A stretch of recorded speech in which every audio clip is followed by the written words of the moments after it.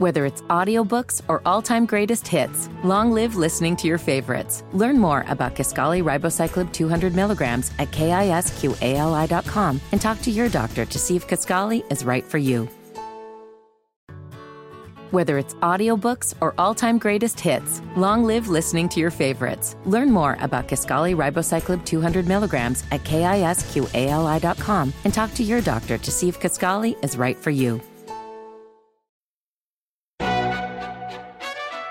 McDonald's is not new to chicken. So maybe stop questioning their chicken cred and get your hands on the McCrispy. Juicy fried chicken, buttery bun, unmatched pickle to chicken ratio. Yeah, they know what they're doing.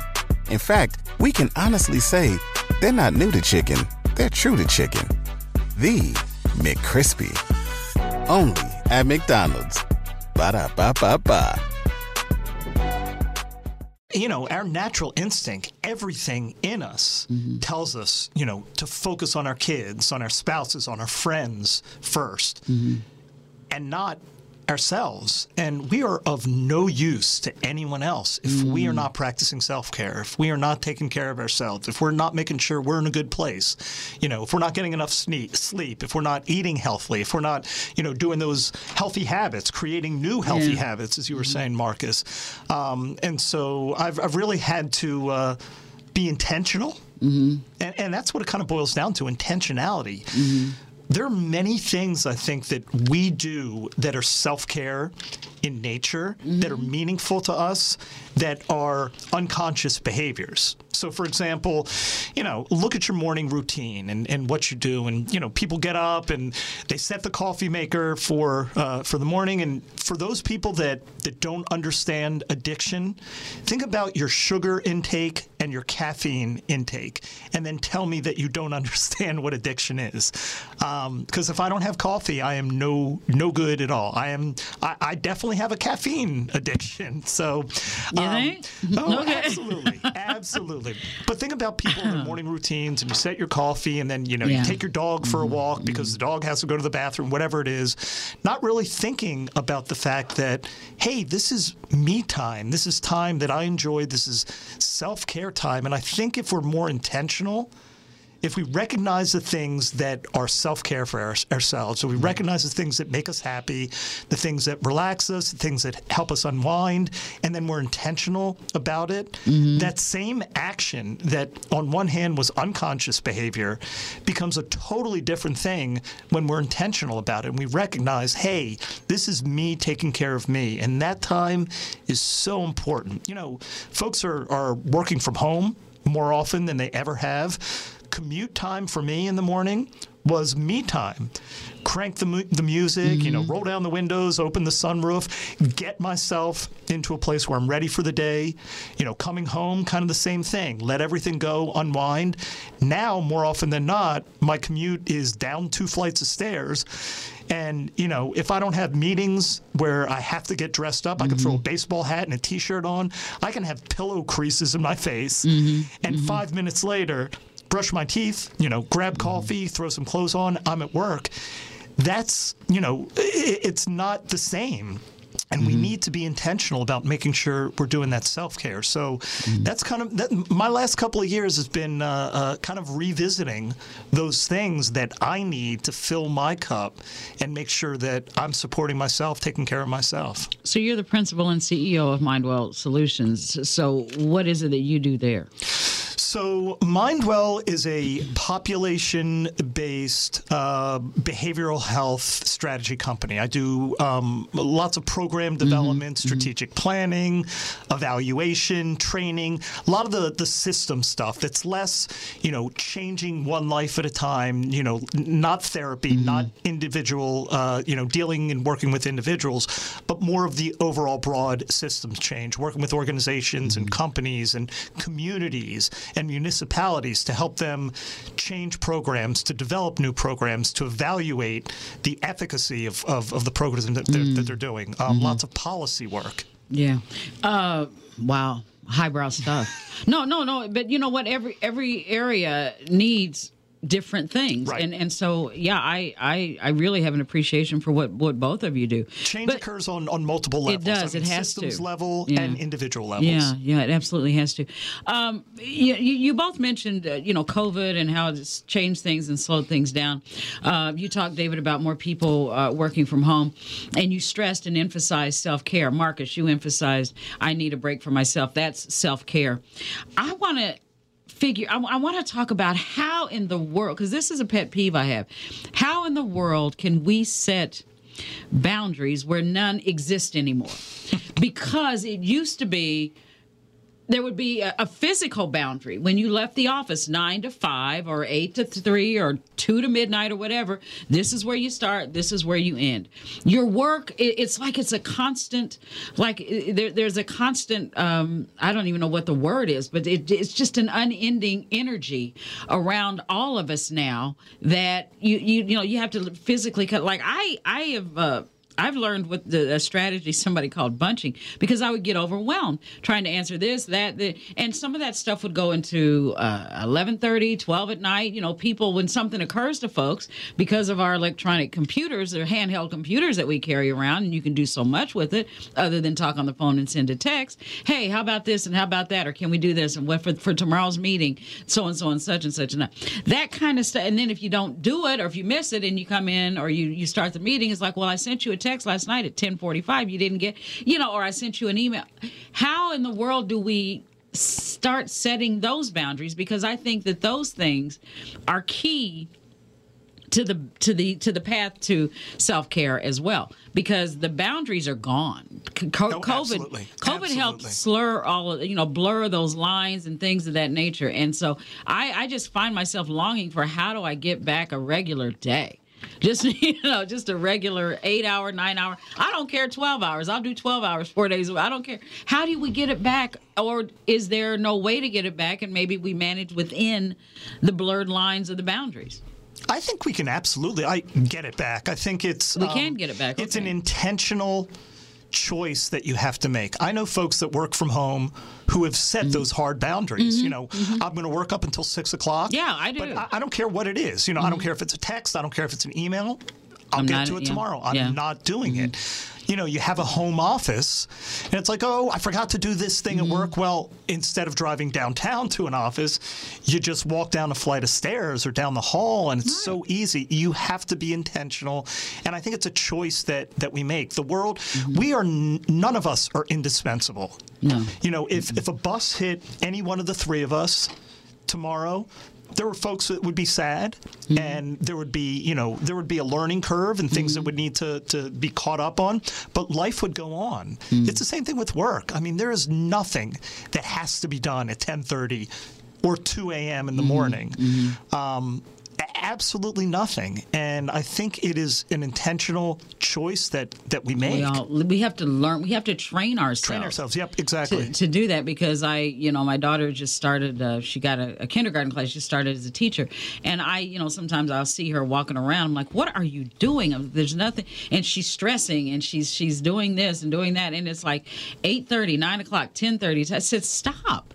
You have to stop now and then get to that later. Well, if I don't get it now, I want to get ahead. You're never going to get ahead, because something else is going to come up. But anyway, what I'm saying is, when you see that behavior right in front of your eyes, not to mention that I had to stop when I was working from home because I was merging household chores with whatever. So I might put down the book and say, okay, let me go throw a load of clothes in the washer, or say, oh, I've got a break here. Maybe I'll run across the street and get some milk, and then I'll come back. You can't do that. To me, I can't do that. I have to focus solely on the task at hand. If this is work, then I'm going to do this from so-and-so and such and such. I'll get the milk, do the laundry, and everything else later, just because I'm at home. So, right. But...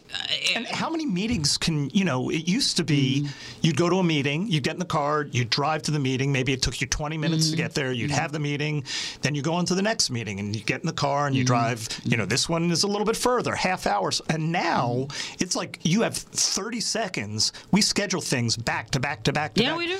And it's ridiculous. It is. I feel like we've, we sort of... to our detriment, I guess, but also to our credit, we set the bar so high. Yeah. During the COVID years, we were all so productive and we got so much done.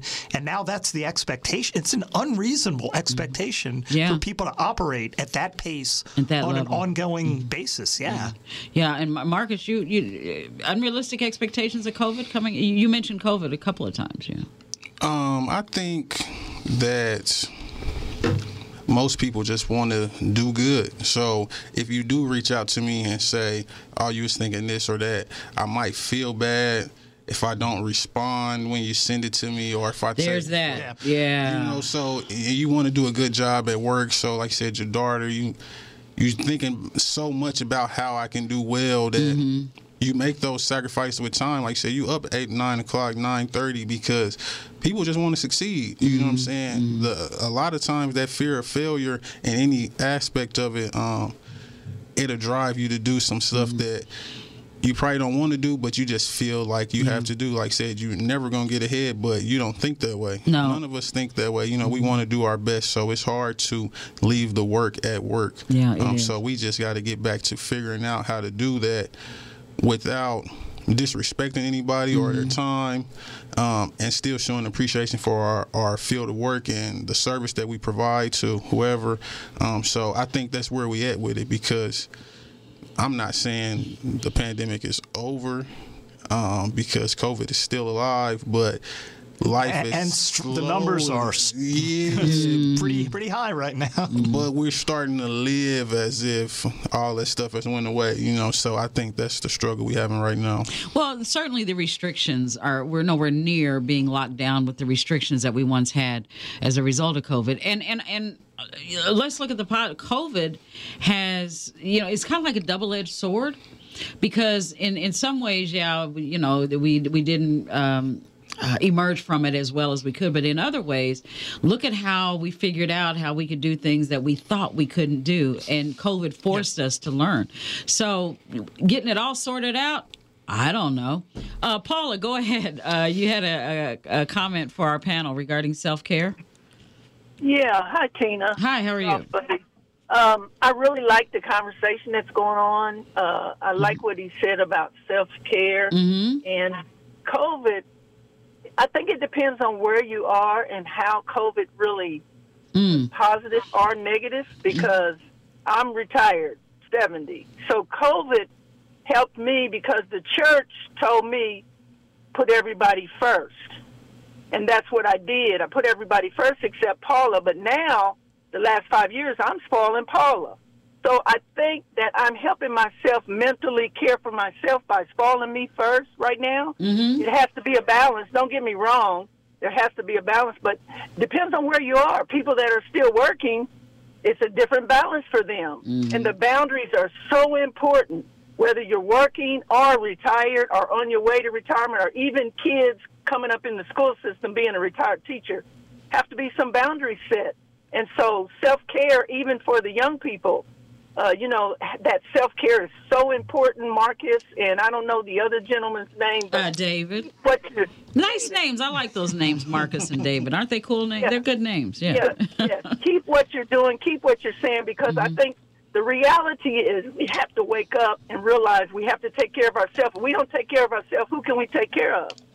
And so there has to be a balance. There have to be boundaries.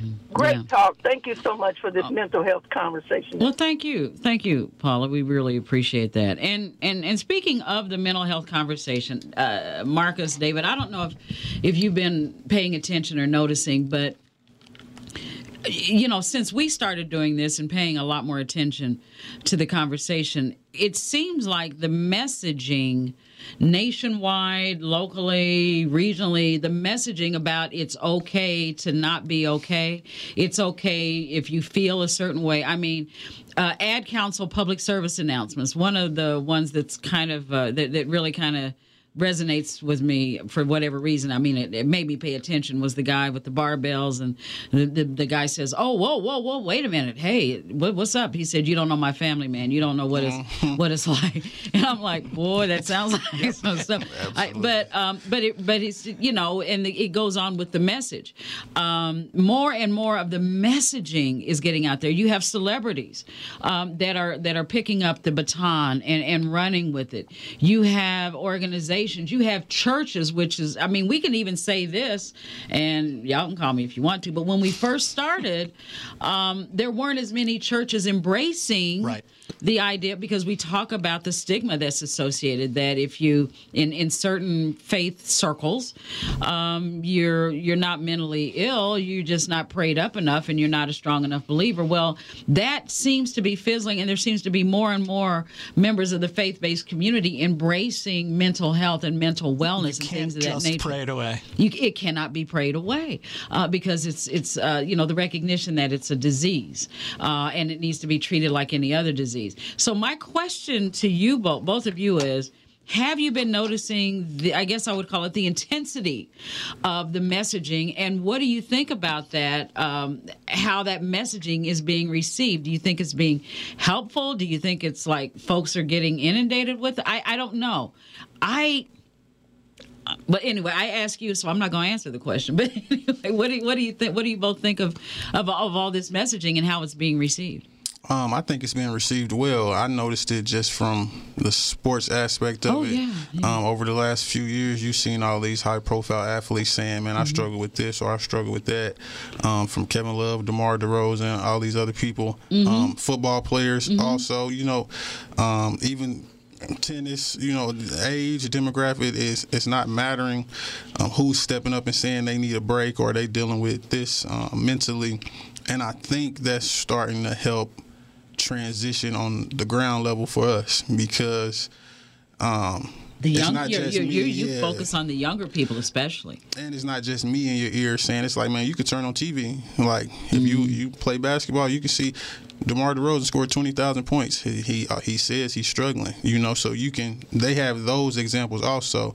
Like, I wish I would have had somebody that I could see regularly tell me, oh, this is how you need to take care of yourself as I was getting older. But it just wasn't a thing. I think now, with their help, because they are helping us, it's making it easier to have the conversations, because they don't know David. So if I say, oh, well, David Berman told me this, they're going to say, who is that? Right, exactly. You know? So when I say Kevin Love, or I say whoever else that plays sports, that, you know, or any type of entertainer, then maybe that'll help us bridge the gap a little bit more and help the stuff start to resonate with them. Yeah, and it seems like it's a very safe space for so many of these people, these entertainers, even the ad council, and those ads. Don't you think, David? Oh yeah, absolutely. It is heartening to watch individuals who have a platform and celebrity status use their powers for good versus using their powers for evil. Back to your original question. We were saying earlier, you know, how there's some good stuff that's come out of the pandemic. New norms, you know, oh, you mean we can function as a society and work from home and you don't have to be in the office, or, you know, expanding the way telemedicine has been offered, and, you know, which has improved access to care. You know, this has also been an opportunity to shine a light on not a new issue, but something that's been going on for a long time. And when you shine a light on something, you know, the money starts pouring in and the endorsements start coming. You know, and people are outspoken about it, and individuals, again, that have platforms, whether they're, you know, political figures or sports figures or, you know, celebrities that are movie stars or TV stars or singers, and more are coming out of the woodworks. And kind of as Marcus was saying, you know, I was saying the same. Nobody cares what David Berman has to say about this issue. Of course, maybe a couple of people. Yeah, you know, I can count on one hand. We care. That's why we have you here. You and Marcus. But if Kevin Love or good point. He's the messenger. Yeah, absolutely. And when the messenger is somebody that someone respects and treats as what they say is gospel, and they're using that platform, it's just a win-win for everybody. Absolutely, a win-win. Speaking of win-win, something I should have done. I was so excited to see both of you here that I forgot that we have tickets to give away. As we've been sharing with you all this week, we have some more Circle City Classic tickets to give away today, and it's real simple. All you have to do is text the word classic to the number 37890. Again, text the word classic to 37890. If you win, you'll receive a pair of tickets to the Circle City Classic football game featuring Mississippi Valley State University and North Carolina Central University Saturday, September 23rd at Lucas Oil Stadium. Tickets are on sale now at Lucas Oil box office and Ticketmaster.com. Again, text the word classic to the number 37890 for your chance to win 2 tickets to this year's Circle City Classic. We are going to continue with this conversation. We have to take a quick commercial break. Our special Stop the Music conversation on suicide prevention, mental health, mental wellness continues right after this.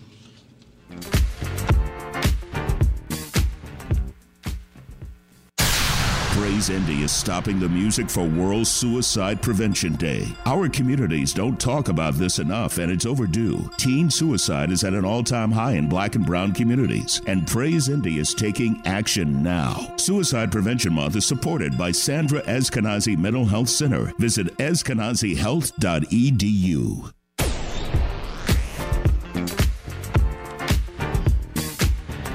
And we are back with Community Connection, our special edition of Community Connection. We call it Stop the Music, where we stop and regular programming and discuss mental health, mental wellness, suicide prevention in observance of National Suicide Prevention Month and World Suicide Prevention Day coming up on Sunday.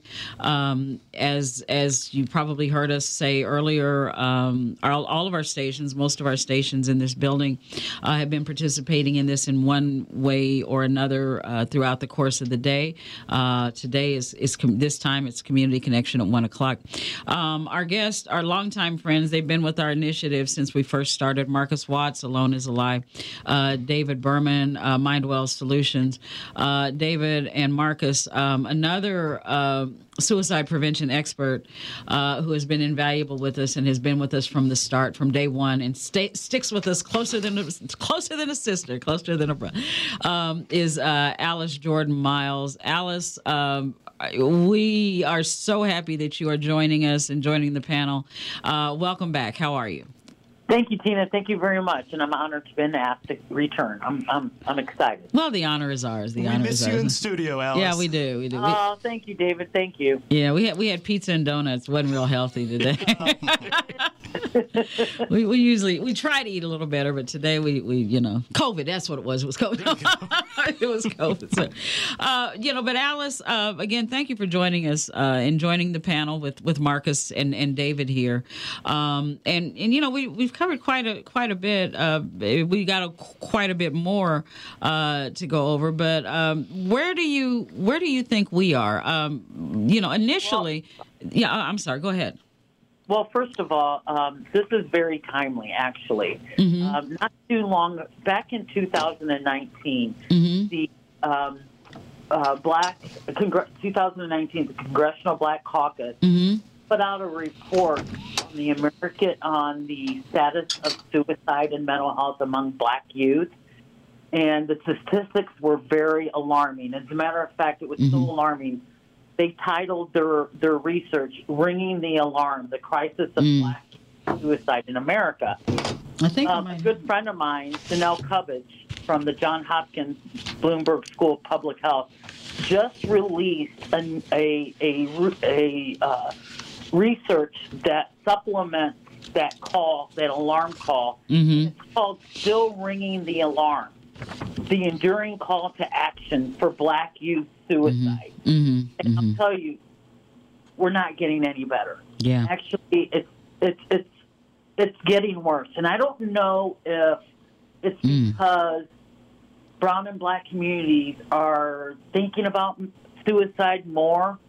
I think it's more because we're bringing more awareness, but our research does not encompass Black and brown communities to accurately assess resources that are applicable to that particular population. Wow. The risk factors and protective factors are totally different for these two populations. Yeah. And really need to sit back and look at what are some of the societal, the community, and relation risk factors that are attributing to these very high numbers. Yeah. I mean, the between 2007 and 2020, Tina, rates of youth suicide ages 10 to 17, you ready for this? Have increased by 144%. Wow. And you know what, Alice? That's interesting because this is the American Academy of Child and Adolescent Psychiatry. And I thought that's the article that I had pulled that you were quoting from. But similar statistics, but not as alarming as yours. It said their statement is that since 2017, suicide has been the second leading cause of death among those 10 to 19 years old. Rates of suicide among Black youth have risen faster than any other racial ethnic group in the past 2 decades. With suicide rates in Black males 10 to 19 years old increasing by 60%. But you're saying that rate has increased by more than 100%? Oh, yes. Okay, yeah. Absolutely. Yeah. And I just saw... You have to take into consideration the research terminology and the research of who, because isn't enough research that has been done that is applicable to those two particular populations. More money needs to be set aside for intentional, more focused, intentional on just those two groups. More intentional in those two populations, and the thing is that we need to have that intentionality because we need to understand instead of looking at things downstream, we need to be more upstream with our intentions and our prevention efforts. Because we all know that suicide does not discriminate, but our prevention efforts do. So therefore, we need to sit back and reevaluate how we're coming up with things and methods of preventing suicide. You got to take into consideration the many risk factors impacting brown and Black communities. You look at the social ecological model that looks at the individual, the relationship, the community, and the society, because those all 4 domains have a very intentional impact on why brown and Black young men are dying by suicide. Because you have to take in consideration institutional racism, generational trauma, mass incarceration, the school-to-prison pipeline, and the stigma, which most importantly is the most pervasive factor in brown and Black communities. So, it's not one stop. It's not a one-stop shop. We need to sit back and look at our research, look at the historical and generational trauma that is impacting these particular populations, and we need to be very intentional in awarding research projects to individuals who are researching these populations. I can't stress that enough. So what about the availability of the research funding, and where that funding is being spent? Well, I'll tell you, the research that that I've discovered in regards to money that is set aside for those particular populations, I think I saw in 2019. You know what? I have my notes here. No. I'm just saying, if we can get... I don't want to say it off the top of my head, but I have some really startling... Yeah. If we could get our elected officials or find a place to camp out, find an area to camp out in to get more of that funding either generated or more intentionally directed, that would be fantastic. Well, because the lack of accurate data. Okay, I got you. Due to current data collection practices, the ability to examine these two groups, brown and black communities, is very limited. Actually, the current national data sources do not allow the option for someone to search by race and ethnicity. Oh, my goodness. Furthermore, some data sources do not include biracial or multiracial categories. I mean, our research needs to be an accurate reflection of the people we're trying to research. I mean, it's not rocket science. I mean, we need to sit back and reevaluate our research practices so that it's truly an accurate reflection of these two populations. Hey, I wanted to add in, I know Alice and I think Tina, you had mentioned the increasing suicide rate of teen black males, but I saw preliminary numbers from 2020 or 2022 from the CDC that they're saying that the rate of suicidal ideation, suicide attempt in teen black girls has just increased to an unprecedented level. I mean, the fastest growing population period over the last couple of years. So we've got a new demographic now, unfortunately, that we really need to focus on. And how much of that, how is social media woven into that demo? Because that's the demographic that... Whether it's audiobooks or all-time greatest hits, long live listening to your favorites. Learn more about Kisqali Ribociclib 200 milligrams at KISQALI.com and talk to your doctor to see if Kisqali is right for you. McDonald's is not new to chicken.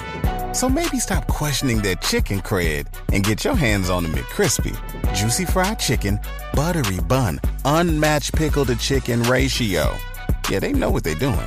In fact, we can honestly say they're not new to chicken. They're true to chicken. The McCrispy. Only at McDonald's. Ba-da-ba-ba-ba. Most uses and relies most heavily on social media for their news, weather, sports, information, things that socialization. I mean, my goodness, it's social media. Marcus is nodding his head. And you also have to think of the LGBTQ population within those two, yes, brown and black communities. Yes, you know their plans. You know, the Trevor Project just did released their data. Yeah, and they found that brown and black individuals are 51% feeling sad or hopeless, or have 35% seriously considered attempting suicide. And that plan and those numbers have doubled since the year 2020. Yeah, I mean, think about that. Yeah. Marcus, I mean, it's so darn profound that we can no longer ignore what these numbers are telling us. No, we can't. We can't. But anyway, Marcus, you were weighing in on. Yeah, I feel like as far as the social media aspect, and I said this earlier, it's just set up for us to see the happiness and the perfection. And so they're so young, being exposed to it, they're growing up with it.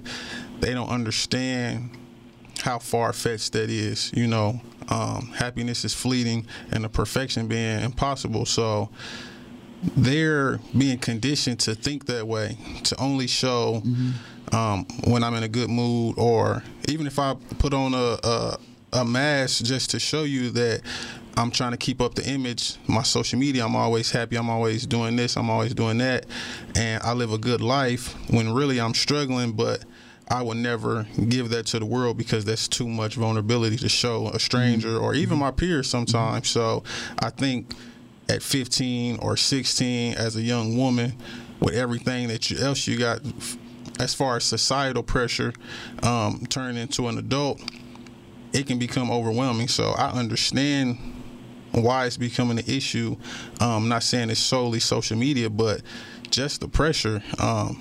If something happens to you, all these children, the whole world can see that. Yeah. If it goes to the right corners of the world on social media. So that's a lot to deal with and try to manage at 13 or 14 years old, because you might just made a bad decision or ended up in an unfortunate situation. And Alice, if I'm understanding you correctly, we may not even have a full grasp on the accuracy of the numbers. The numbers could be far worse or far more than what we're reading and what we're seeing. Absolutely. You know, and Tina, when I was preparing for this interview, I looked up the term suicide, and it returned 4,517 results from 2019 to present. However, only 951 was being specific to youth suicide. But of those 951, only 42 publications have been released about Black youth suicide. And even though we're trying to get a handle on how many of those publications were Black, I wonder. Right, but see, no, I'm saying 98%. Yeah, probably. Exactly. Yeah. And see, we need to address the research and implementation of these research projects, because we need to understand what is required of prevention and intervention in those particular communities. There needs to be a call of action that really addresses the funding inequities, that address the gap in literature that is based on the truth of increasing rates of suicide among Black youth. We need to put more money towards researchers that are researching these populations. Yeah, and we don't need to let the situation get to a point where, well, obviously, I mean, if it's over 100%, I would call that a crisis level. Crisis level before any intervention or any action is taken. But to think that it could get worse over time without anything, being done is unthinkable. It's absolutely unthinkable, because this has to stop. William, go ahead. How are you? How you doing, Miss Tina? I'm doing fine, sir. How are you? I'm doing pretty good today. I was sitting up there listening to your program. You got a great one going on today. But I was just wondering how many of the parents have hugged and kissed their kids this morning before they left going out on their activities, whatever the activities is. And how many of them showed their children that they really have a interest in the things that they be doing when they come home in the evening. That's the young man, a young lady. How did your day go? Anything just seems like it's wrong. Get in an active conversation with them to see if they can come to some type of some type of given, and there's some periods in both of you all are parents, we all are. There's some phases in the lives of our children that are easier to do that than others. We know that, and we have to work through those. But William, that's a good reminder of the simplest of things that can really, make a difference for those that we may not be thinking about. Yeah. Sometimes we think that a whole pocket full of money and a Lamborghini, that don't really satisfy no children. The children go for a simple thing. You can buy a child a most expensive gift and put it in a big box and give it to them.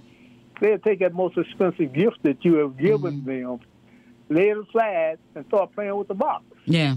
Well, you know what, William? Thank you for your call. But that is so funny that you said that, because it's one of there were 5 of us as in my family, and growing up, and that was one of the stories my parents loved to tell. The one year that they said all 5 kids got everything they asked for on their list, and you all took the toys out of the box and tied the boxes together and made a train.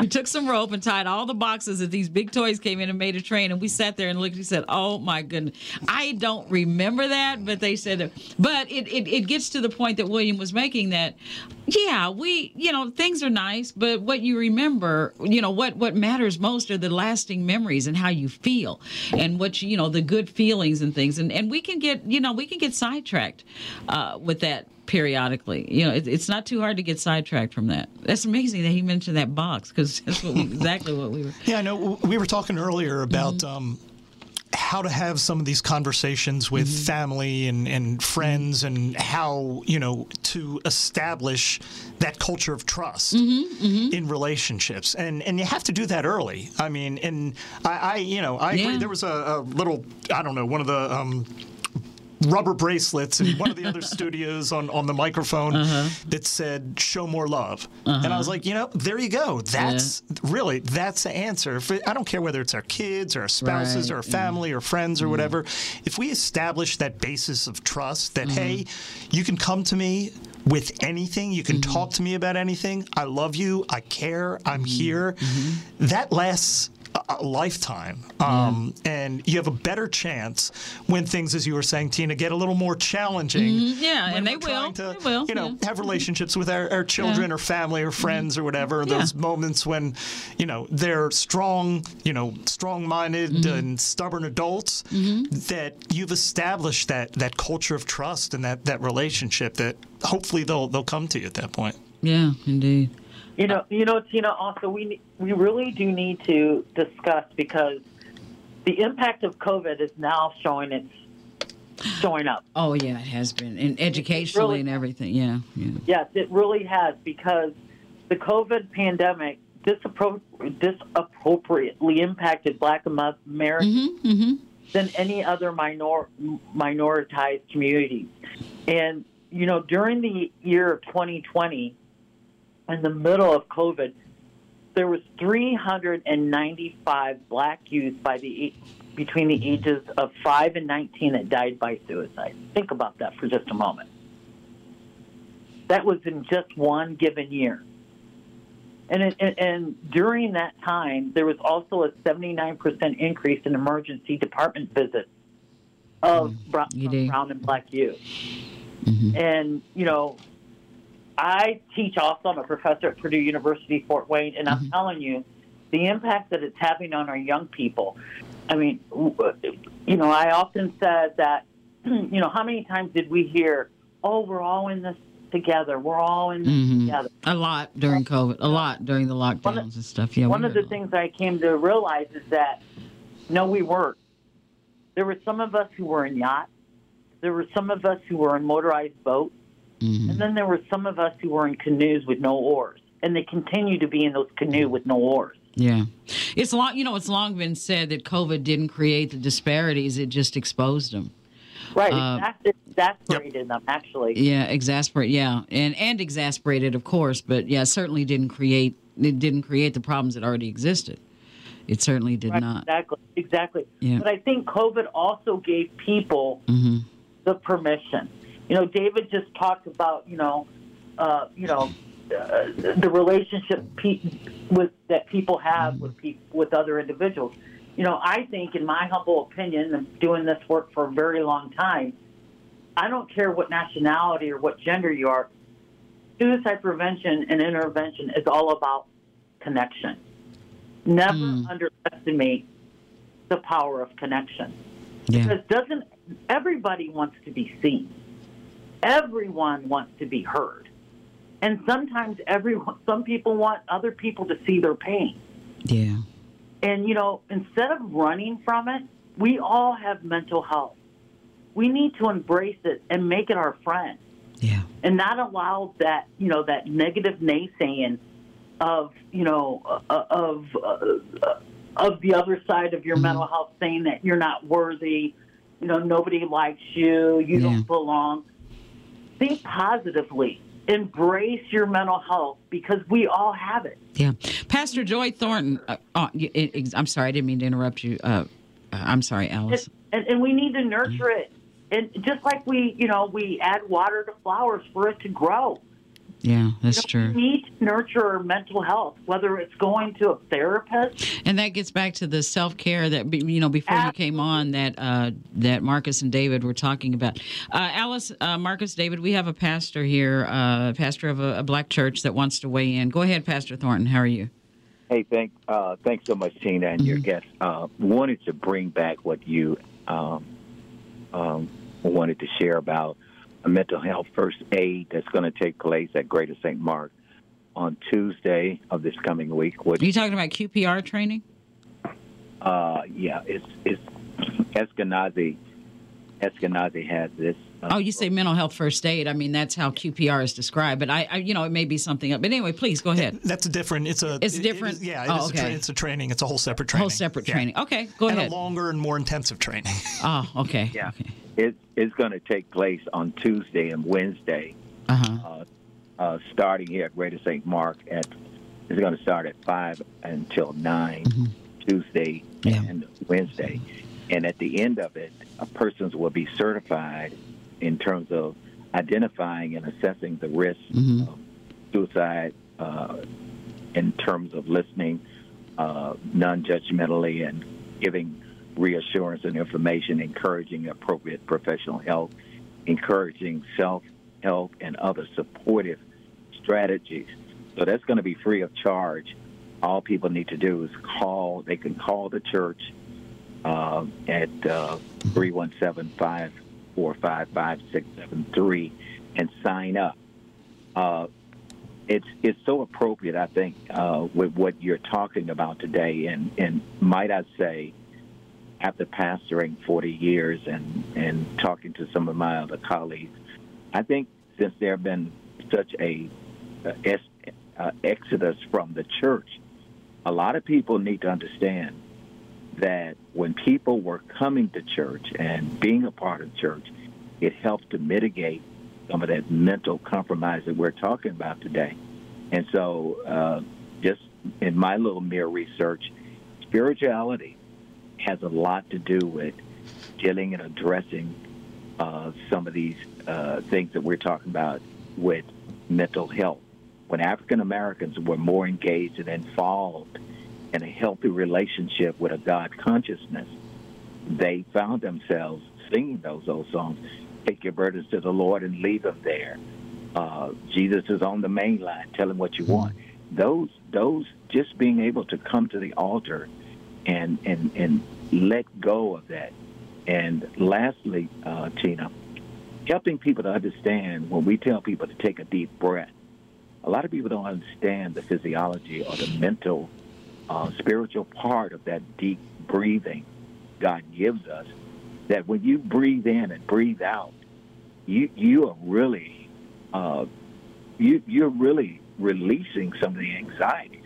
And so just wanted to share that. But most importantly, a remedy to a lot of the problems we're talking about, this first aid can be a part of the solution that we're talking about the problem. Once again, they can call the church right now.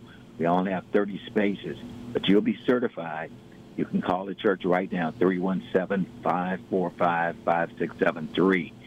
Be a part of the solution that we can all, as a community, help alleviate some of this pain and suffering that our people are going through.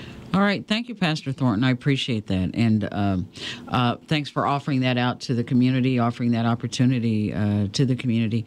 Again, so many aspects to what goes toward mental wellness and good mental health. Spirituality, I don't think anyone has ever denied that spirituality is important. To some, others who may not necessarily understand it, it could be, problematic. But the fact that the opportunity for people around everybody exists to become more aware and more alert about the signs and the symptoms, I think is very good. Now, you say this is longer and more involved? Yeah, actually, I'm facilitating a mental health first aid training next week as well. Okay. But yeah, it's mental health first aid, QPR, question, persuade, refer, focuses solely on suicide, warning signs, recognizing those warning signs, knowing the resources, how you have the conversation. Mental health first aid is sort of a behavioral health 101 class and looks at all things mental health, substance use, and suicide prevention in an 8-hour. And obviously, the church is breaking up into 2 4-hour. I love the fact that they're doing in the evening, so people can come, in the evening. But it's it's an 8-hour class, and it's really, again, kind of an overview 101 of looking at all things behavioral health. The fact that it's at a church and a black church is progress. It's awesome. Yep. It's progress. Awesome. Marcus is smiling. So it is progress like you would not believe. We're going to take a quick break, be back with more of our panel, more of our specials, Stop the Music discussion right after this.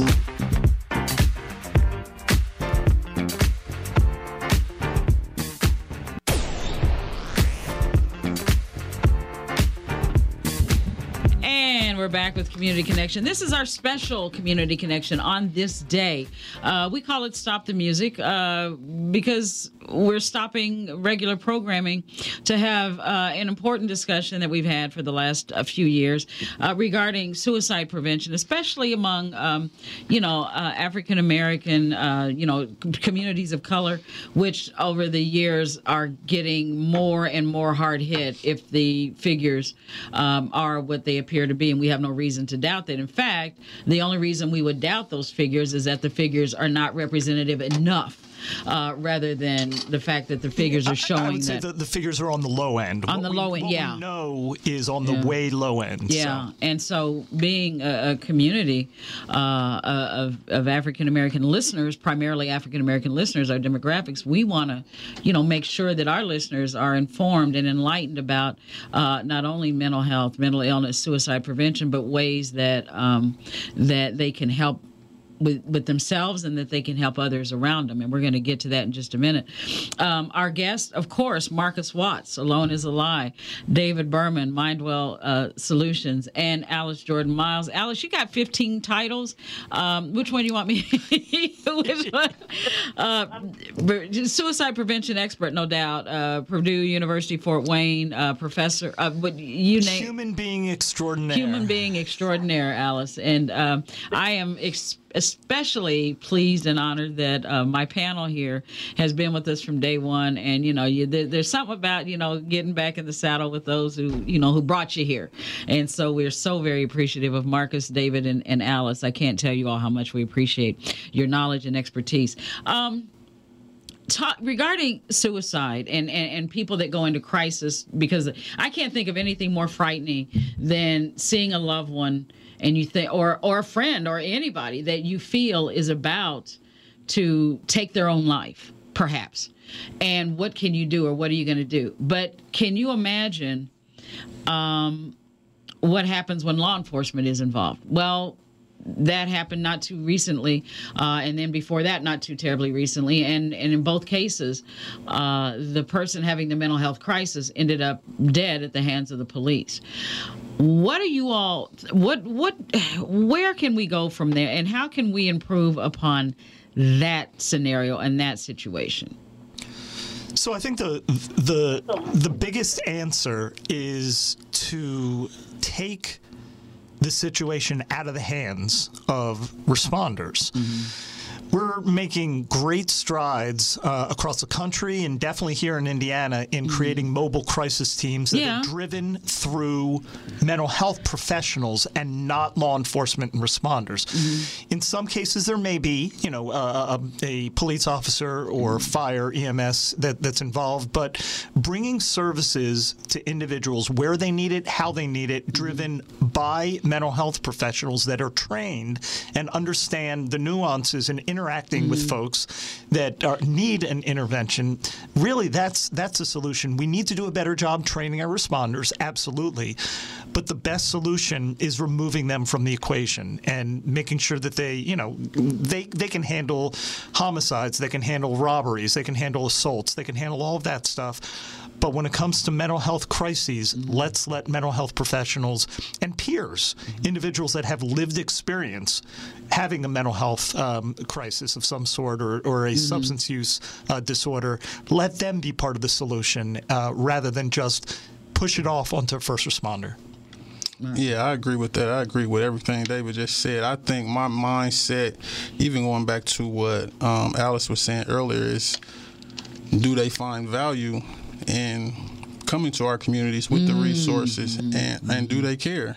Like, as a police officer, that's a great point. Like, Very good point. Do you care that I'm having a mental health crisis? Like, is it important enough to them to want to make the change? Like I said, they're not doing the research. We don't know the numbers. And then from our side of it, because I do still speak from underprivileged communities, do we even trust it?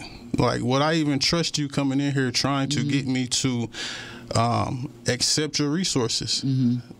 If you look at the history, it ain't been too many times where you've come and tried to give me something and it benefited me in any type of way. So I'm not sure how we bridge that gap, but I know if you go to these communities, black and brown communities right now, and ask them, do they trust law enforcement or would they trust the resources? I guarantee they would not. Yeah, but you know what? This last case was especially egregious because it lasted over the course of 3 days. Right. Yep. And was allowed to escalate. So I think a lot of things fell through the, just fell through the cracks, so to speak. We had listeners that called in and said, well, what about a 24-hour hold, or what about a 72-hour hold?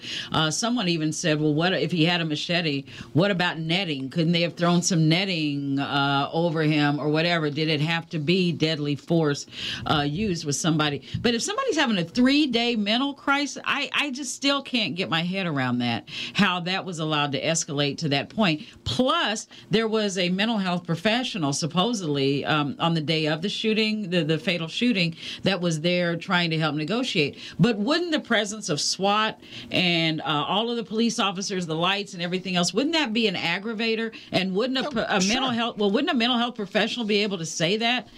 If they're there to negotiate and to help, wouldn't a mental health professional be able to say, hey, stop, this is not helping, or what have you? That was another thing that our very brilliant listeners brought to the attention of our other listeners as well. I mean, how could, if mental health is on the scene and they're supposed to help, how can they? I just don't understand. It just wasn't squaring. Hindsight is always 20/20. But the thing is that we need to, first of all, understand that when someone's having a mental health crisis, it's scary. Having so much of police, a SWAT, doesn't make that person feel warm and fuzzy.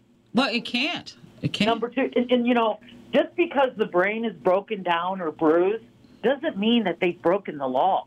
So why are we sending all these forces out to help an individual who's having a crisis? If somebody was having a crisis due to their cancer treatment, would we send out the SWAT team? No, we wouldn't. Yeah.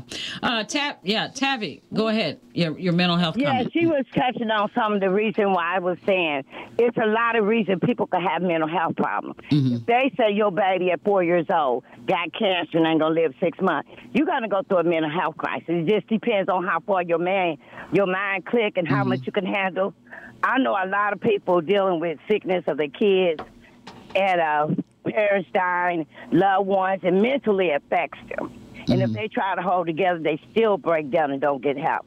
But the main thing in our community is that when we do therapy, the state takes it back and give us so much of it, but it don't solve our problem. Yeah. So we're still dealing with it mentally. Marcus said it best.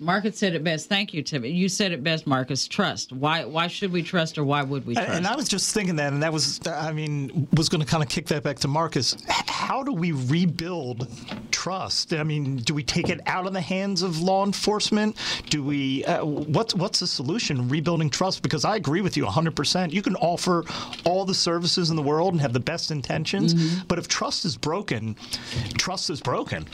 Yeah, I think. Man, I wish I knew the answer to that question. I think the people I'm the most proudest of right now in our community, and I'm biased because they are my friends, but Aaron Green, Struggle Made Me, Quentin Collins, The Far, Failures Aren't Real, and Brandon Beasley with Triple Bless. They actually from these communities, different neighborhoods. We went to IPS schools. They got the respect of their peers for whatever reason, sports or just the type of individual they are. They can get results as far as their network can spread, So I think it needs to be people that look like them and me that can go and then come back and represent on behalf of whatever resources that need to come back to the community first. And then once relationships are built from people that are really connected on both ends of the spectrum, then maybe we can start trying to funnel kids through your program or a program that's over here, But we trying to do our best to set the tone first. Yeah. And let people know, like, oh, you know me. You know what neighborhood I grew up in, you know what school I went to, the level of respect I might have just from being your peer. Then you might take my advice or my counsel or this network that I might push you towards a little bit easier than somebody just coming into our communities.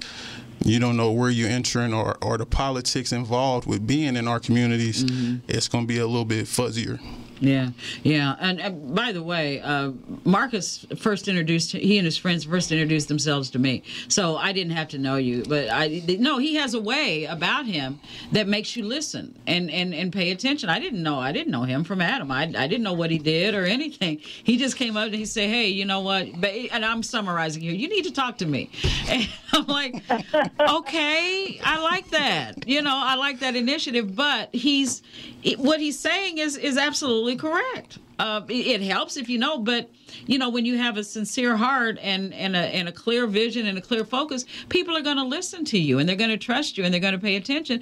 Got a witness right here. I paid attention to him. He said it. I believed it, and that's it. So, and here we are. And here we are. Yeah. So anyway, Mr. Russell, go ahead. How are you? Hey, Gina. Great program. I was pleasantly surprised this morning after listening to the Ricky Smiley Morning Show to have the program on the suicide prevention. Yes, on WTLC. Karen did that. Yeah, and it was.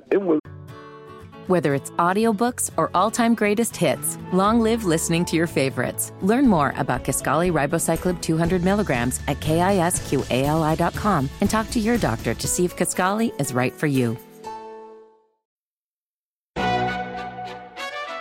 McDonald's is not new to chicken. So maybe stop questioning their chicken cred and get your hands on the McCrispy. Juicy fried chicken, buttery bun, unmatched pickle-to-chicken ratio. Yeah, they know what they're doing. In fact, we can honestly say they're not new to chicken. They're true to chicken. The McCrispy. Only at McDonald's. Ba-da-ba-ba-ba.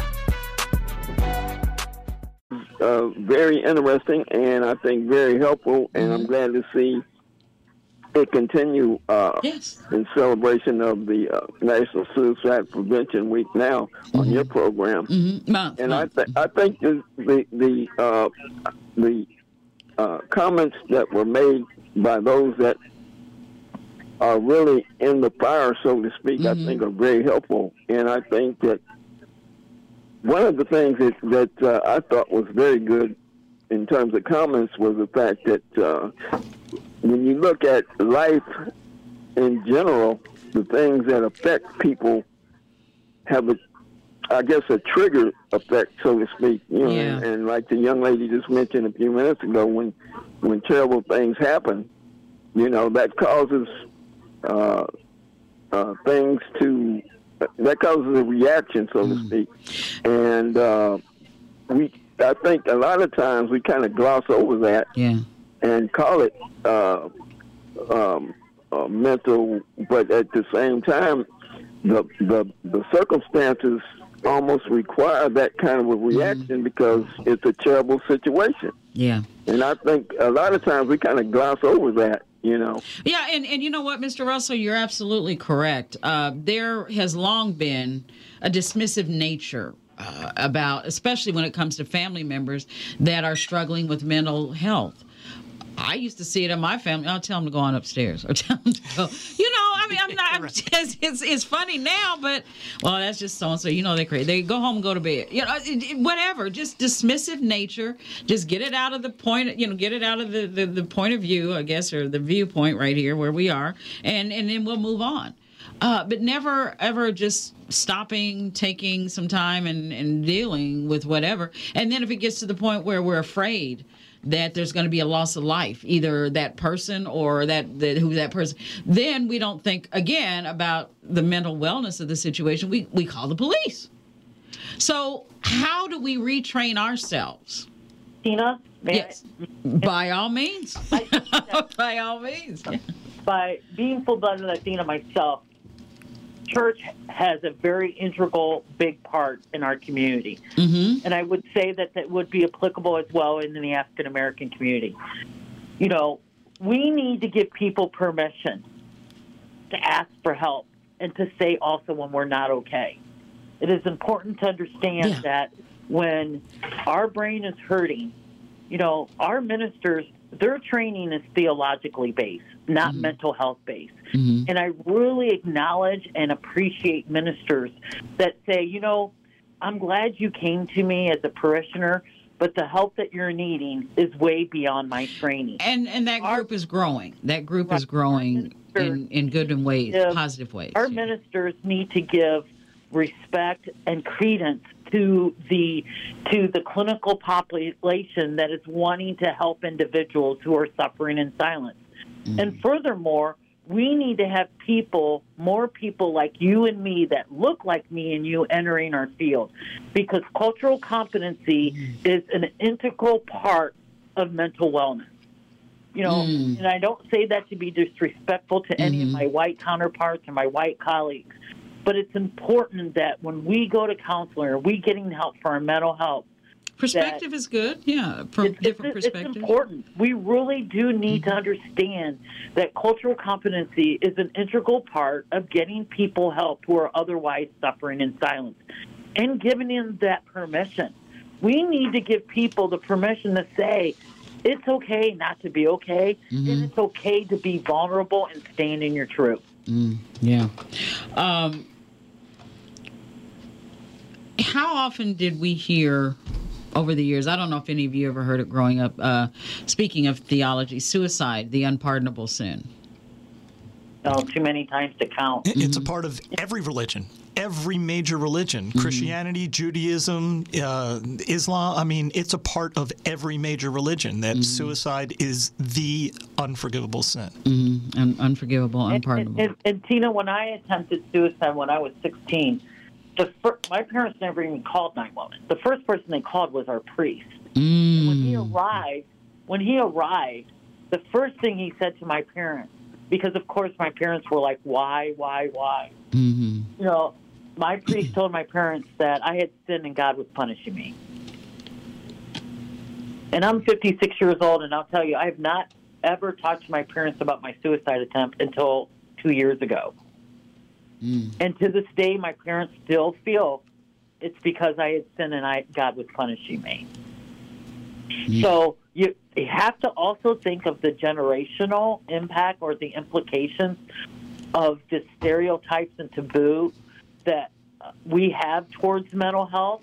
We need, as a community, give people that permission or that safe space, or let's create space. Yeah, a safe place. And, you know, Alice, it's interesting because Marcus and David and I were talking before you joined us about how I was asking them how they felt about what appears to be messaging that is exactly what you're saying that we need, the widespread messaging, be it coming from the entertainment, you know, professional sports. I was saying the Ad Council has got involved, you know, just public service announcements that it's okay not to be okay, suicide prevention, things of that nature. What are your thoughts on the fact that the messaging around everything that we've been talking about seems to be I don't know, intensifying, spreading, widening. You know, there seems to be more messaging about it. Yeah, and I think that our messaging efforts, you know, like as you mentioned, the Ad Council they've partnered with a series of them, yeah, and they have a Seize the Awkward. You know, we need to seize the awkwardness of helping someone that we see is obviously having a crisis.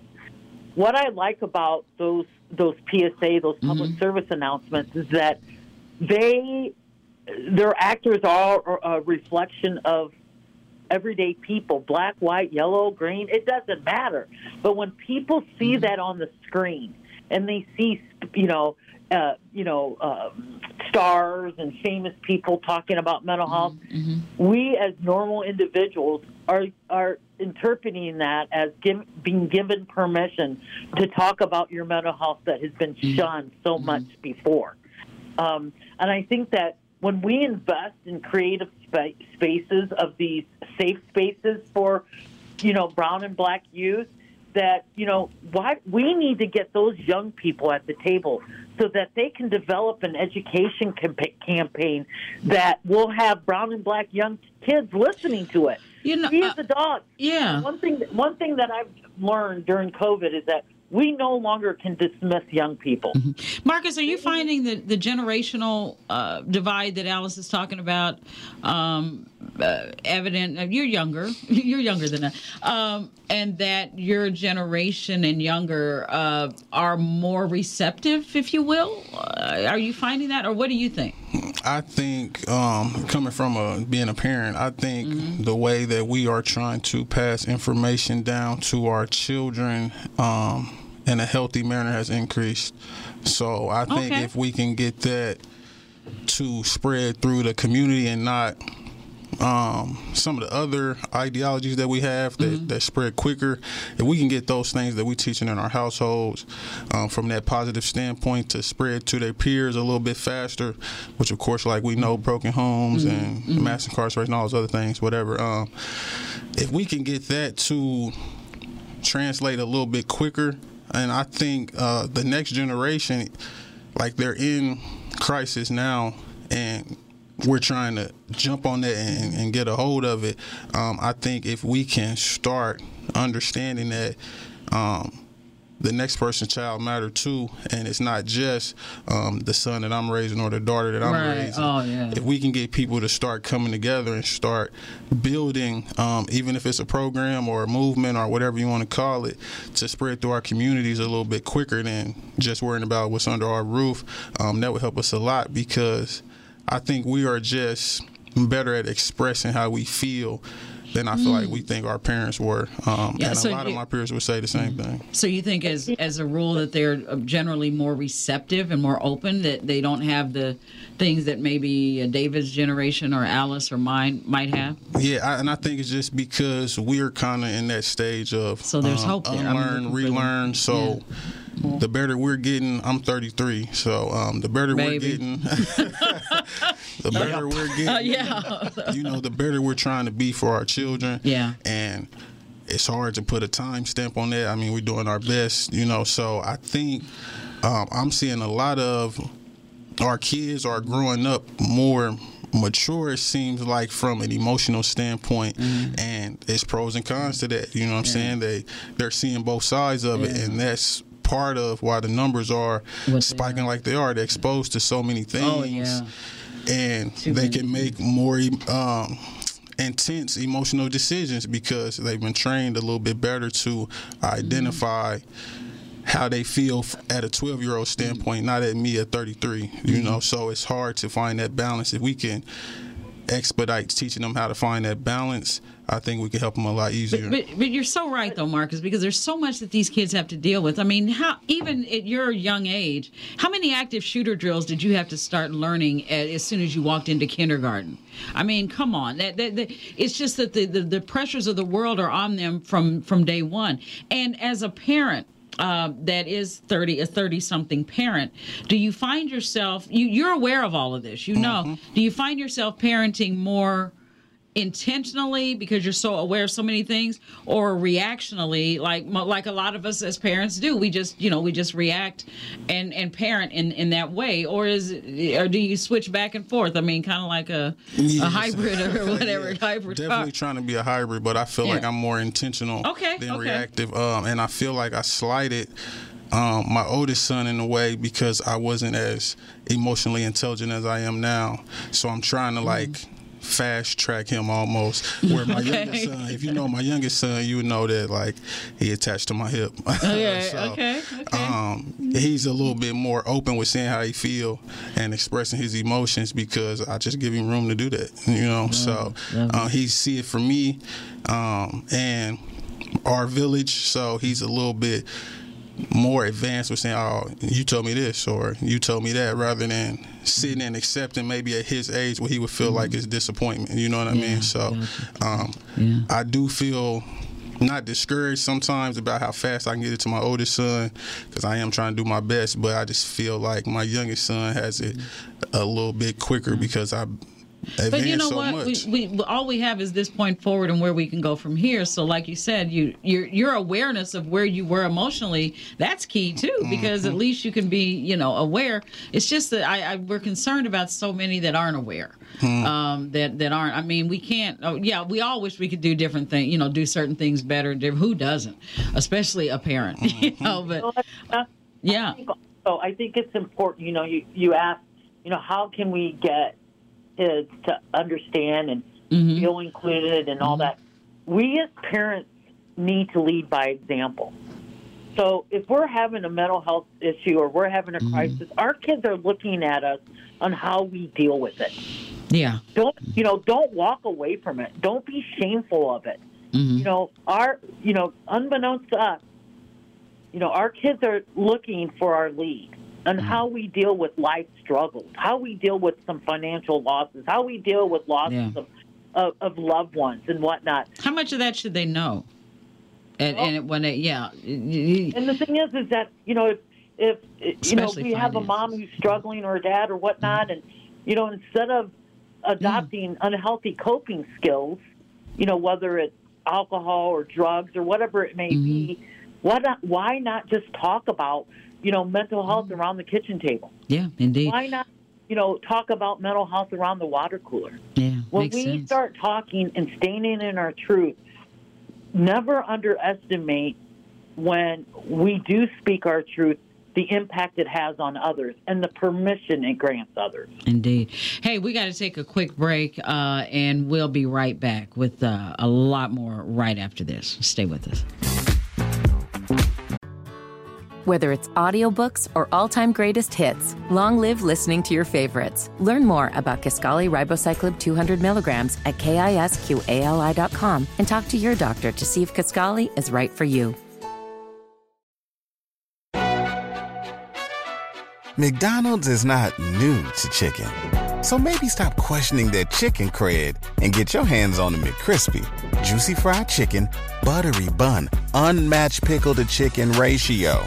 Yeah, they know what they're doing. In fact, we can honestly say they're not new to chicken. They're true to chicken. The McCrispy. Only at McDonald's. Ba-da-ba-ba-ba.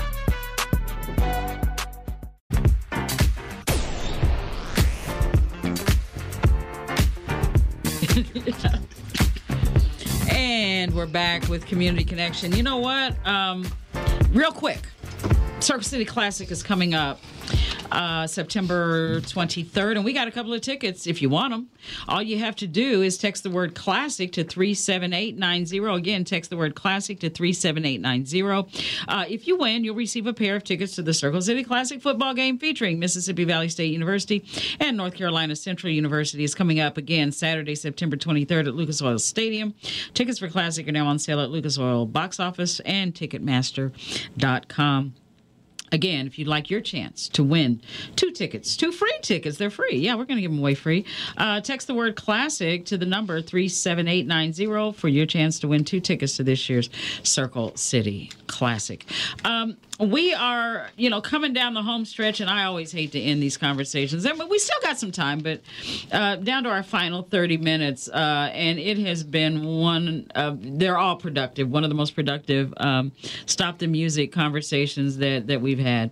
And I think part of that is because we're able to be somewhat of a hybrid that we've been talking about, because we got some folks in studio, which we haven't had a chance to have all the time, and some folks, that are joining us virtually via the phone. So I do thank you. Our panel, David Berman, Mindwell Solutions, Marcus Watts, Alone is a Lie, Alice Jordan Miles, suicide prevention expert and professor at Purdue University in Fort Wayne. And joining our panel now is Barbara Thompson. She is the executive director of NAMI. NAMI, of course, being the National Alliance on Mental Health. So, Barbara, join us, and hey, get in where you can fit in, if you can.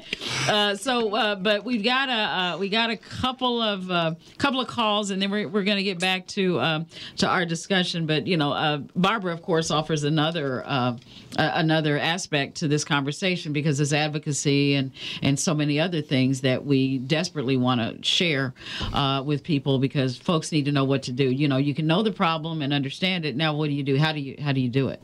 So, and of course, we always offer that during our conversations as well. So, a couple of phone calls, and then we'll get back to our panel. Miss Rose, go ahead. How are you?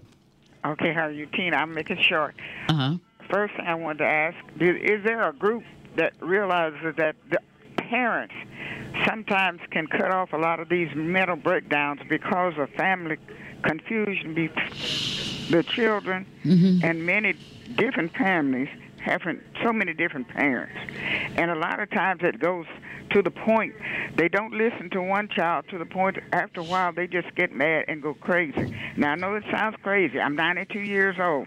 But the biggest thing is parents have got to realize the first thing they got to do is separate children who don't get along very well that are their children. And they've got to make a demand on those children, obeying and not thinking that they can run over the parents and the other children. And there's a lot more to that also. But they need a group that you have, like you have now, discussing these things, but going back and checking and realizing and paying attention to a lot of these explosions are not mental breakdown. It's just they've been driven to the point they can't help themselves. Yeah, and do something wrong. Yeah, and thank you, Ms. Rose. And that's certainly another show, and we certainly would not minimize behavioral issues in families, because that's a whole nother show. This panel is dealing with mental illness and suicide prevention. So, we certainly, and Miss Rose, she's lived 92 years, so she's seen a lot. She knows a few things. She knows she knows some things, okay? Miss Rose does, and so we thank her for her input. But, behavioral issues, yeah.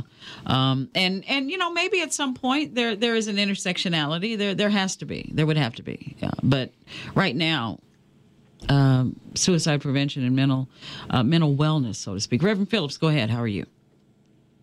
How you doing, Sister Tina? I'm doing well, sir. How are you? Yes.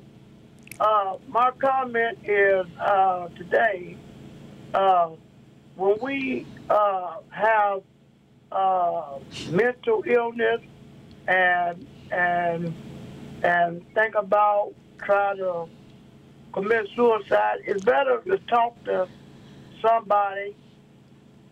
And I think the key is people scared to go and reach out to a preacher or a counselor,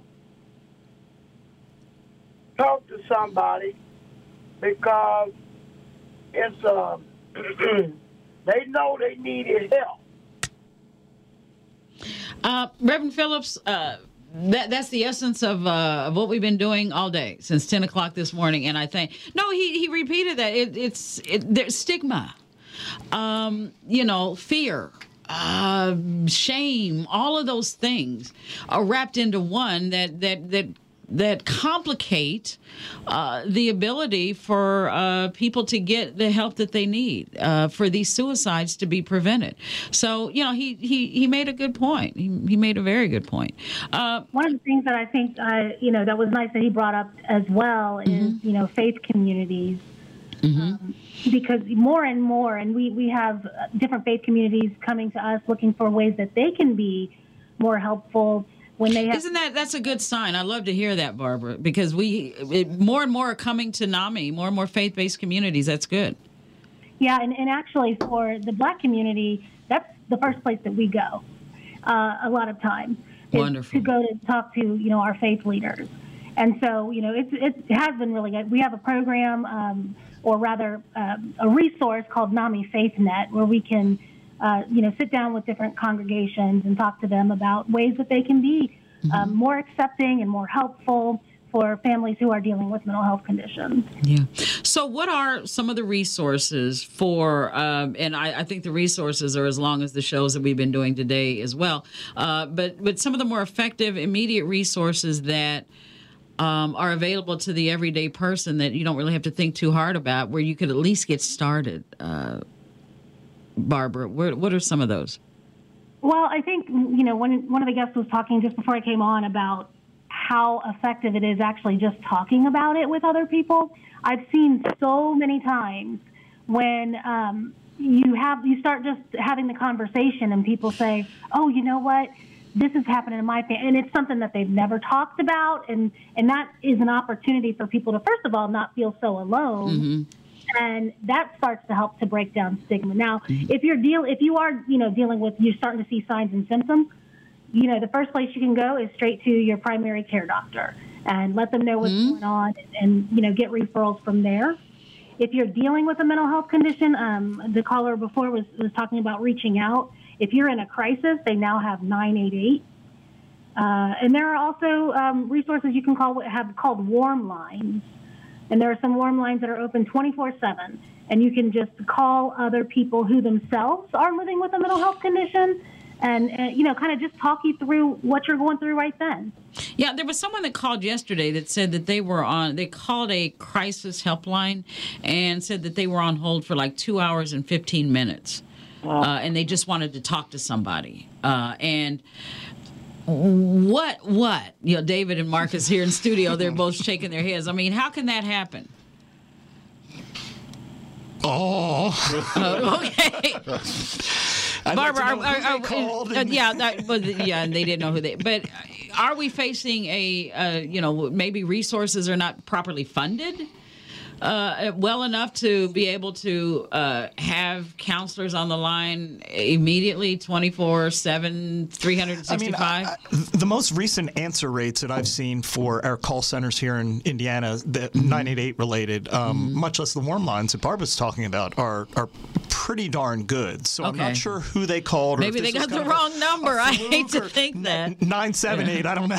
Yeah, I hate to think that they got the wrong number. But I mean, there's never enough resources, whether it's money, whether it's people, volunteers, folks going into the mental health field. But I feel like, at least as far as the initial entry point, whether it's talk, call, text, chat, they're pretty good. I mean, we've seen really, really good answer rates here coming out of Indiana recently. So, are more and more people embracing getting help for their conditions, their mental health, and more people embracing the concept of mental wellness from your perspective, Barbara? Your agency's perspective. Well, we can see from statistics that more and more communities are becoming, reaching out for help more often. It's still not as high as it should be. Yeah. In the Black community, it's lower than other communities. But there is more. I mean, obviously, what you're doing right now, that's huge. This is such a wonderful way to get the word out. But there are more and more resources that are geared toward Black, either men, Black families, Black women, and just the Black community in general. There are more and more resources that are available for that, and it's things like celebrities speaking out and talking about their own personal experiences, their families' experiences, and I'll say anecdotally from my end, I see on my Facebook timeline friends from high school who, at the time, I didn't know that they were dealing with a mental health condition, and now they're on Facebook talking openly about it. So that's great. Alice. Yes, ma'am. Yeah, resources and how we can start training ourselves to not react when we see a loved one in crisis, or maybe to not call 911. And we were talking about law enforcement, how we can start moving ourselves in another direction in terms of realizing who we are, where we are, and what our issues are. Again, I'm a big proponent about helping people in languages and in culture that is a reflection of them. What I mean by that is, for brown and Black communities, like there's the Black Mental Health Coalition. All you got to do is Google it, or the Confess Project. With Lorenzo Lewis. Yeah, Lorenzo went in there, and he's making a name for himself all over the country of going around and training barbers and beauticians on mental health. Meeting people where they're at. we need to train the right people that are meeting the needs of individuals who are suffering. We go to a nail tech, we go get our nails done, we go get our hair cut, whatever. That barber chair is a sanctity, if you will, in the African American community. So we need to make sure that we get those barbers accurately and adequately trained so that they know where to send people who are crying for help. Yeah. Especially when it comes to something that is so sensitive and so personal. When somebody shares with you something about their mental health, we need to embrace it. A lot of people think that, I can't help somebody who's having a crisis because I don't know what to say. But, or do. I'm here to tell all your listeners, you do a lot more listening than you do talking when someone's having a crisis. Because you have made, first and foremost, make sure you commend them for sharing something that society has told them to keep a secret. Let them know, you have shared something with me that is really profound, and frankly, I don't know what to say. But I do want to say this. Thank you for sharing this with me. Yeah. And another thing is never tell somebody they're going to get through it. Because, let me tell you, when someone is depressed, and I say this from a personal... Or suck it up, yeah. They tell us, when you're depressed, that's a very lonely place to be. So never say to someone, you'll get through this, or, put on your big girl panties and blah, blah. No, what you want to say to them is, we'll get through this together. When you're helping someone, you never walk before them. You either walk beside them or behind them. Yeah. You're there to encourage them, to support them, and to let them know that you're there every step of the way. Yeah. You may not have all the credentials and all the wherewithal to help someone who's having a mental health crisis. But be present. Absolutely. And be present. Yeah. Last call, and then we got to start wrapping up, and I want to talk about 988 real quick. Brian, you're the last caller. You got in at the right there at the wire. Go ahead. Yes, ma'am. I am a veteran with major depressive disorder, and I've been going to the Veterans Hospital for a long time, and it seems as though they have all these programs and therapy, but it seems as though nobody is really working on a cure for what we have. And it's really debilitating. I'm sitting in the car listening to you, thinking about the many times I wanted to call in and just tell the medical profession if they would stop worrying about getting that A in class and focus on trying to help the patients when they graduate, that would be tremendous. What do you think? What would you consider a cure to be? Pardon? What would you consider a cure to be? I have no idea.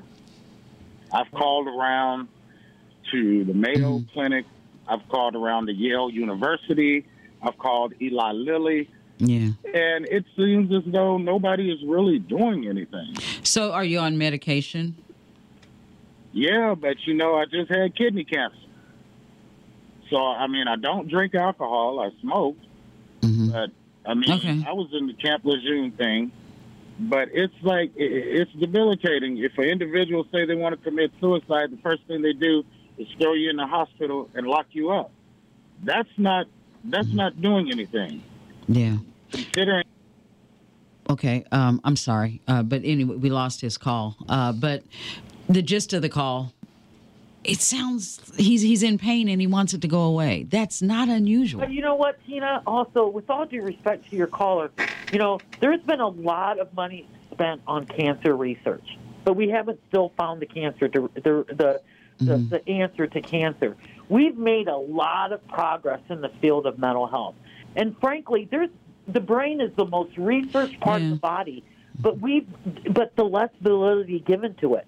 Yeah. There's a lot of research that has been done on the brain, but people don't want to think it's real. Yeah, but in his case, he's in pain. Barbara, that pain is. I mean, did you hear pain or did I? Yeah. He wants a pain and frustration. Pain and frustration. Yeah, maybe that's it. So, hello. I think we lost Barbara. Yeah, we lost Barbara. But anyway. I apologize. Oh, no, that's okay. I did want to say about the research piece of it, too, is that as we know, in every parts of research, not just the mental health side, we don't have enough people participating from the Black community, which is another piece.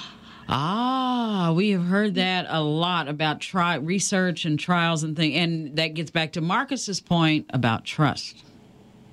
Yes. Yeah, it gets back to, wow. It's also a disadvantage, of course. Recently they've put out a report on the increase in Black youth suicide. Oh yeah, we've gone over that one. Yeah. Yeah, and there just hasn't even been enough research for them to identify what is the difference. Yeah. So they put more money into that, but we have to figure out a way to trust, and we have good reason to not. That's a very good point. Before we have to go, we got like a couple of minutes, and I wish we could keep going, but 988. Very quickly, each of you, just give me a summary of since it's up and going. What are your thoughts on it, and do you think it's been a useful tool? And I'll start with you, Barbara. Well, when we talk about 988, the thing you have to realize is it's not just the phone call. 988 is actually 3 parts. It's somewhere to call, someone to respond, and a place to go. Right now we have 988, but now we need someone to respond that is not police. And that's the mobile crisis units where you have it, someone who has a mental health condition or a substance use disorder themselves, a social worker, or some other kind of clinician. And then if that can't be de-escalated with the mobile crisis unit, then do we have a respite center that we can go to? That's not the emergency room. So it's still growing. So where we are right now is not where it's going to be. Okay. Alice, thoughts on 988? It's a step in the right direction. We need to, first of all, we need to make sure it's properly advertised and the information is given to the people that need to receive it. And we need to have a campaign that convinces people to allow this, to trust this process. Yeah. I don't want to say I don't have good things to say, but I think it's 1 year down. We have some things that we need to improve on, such as that waiting time. Yeah. I don't like hearing that. That just brought. I don't know that she dialed 988. She just told me it was a line. Yeah. So, but yeah. Okay, but nevertheless, I mean, shouldn't be any wait period. And the thing is, how many people did she tell that to, too? Well, a whole lot if they were listening to this show. So, I mean, she told it to a whole lot of folks. Marcus, 988. Like Alice said, I think it's a step in the right direction. But I think also we need more. I mean, like David was saying, there's never going to be enough resources. They fielded 20 million calls since 2005, so we just need more. I'm sure they're doing the best they can, and like she was saying, it's not where it's going. The final destination is still building out, but if there's a way to add somebody else alongside that as we're trying to get there, I think that would be just amazing. Yeah. And David? Boy, you go last, and all the good comments have been taken. Let me see if I can come up with something different. No, I agree with everybody. It's a step in the right direction. I am excited for the next steps, as Barbara was saying, mobile crisis and crisis stabilization units.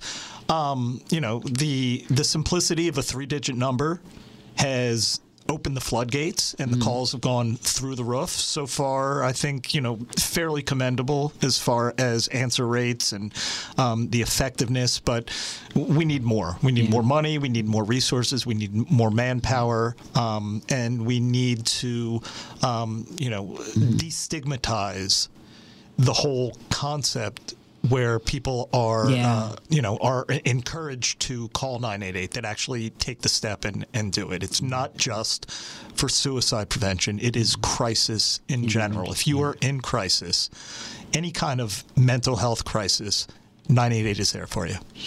Your website?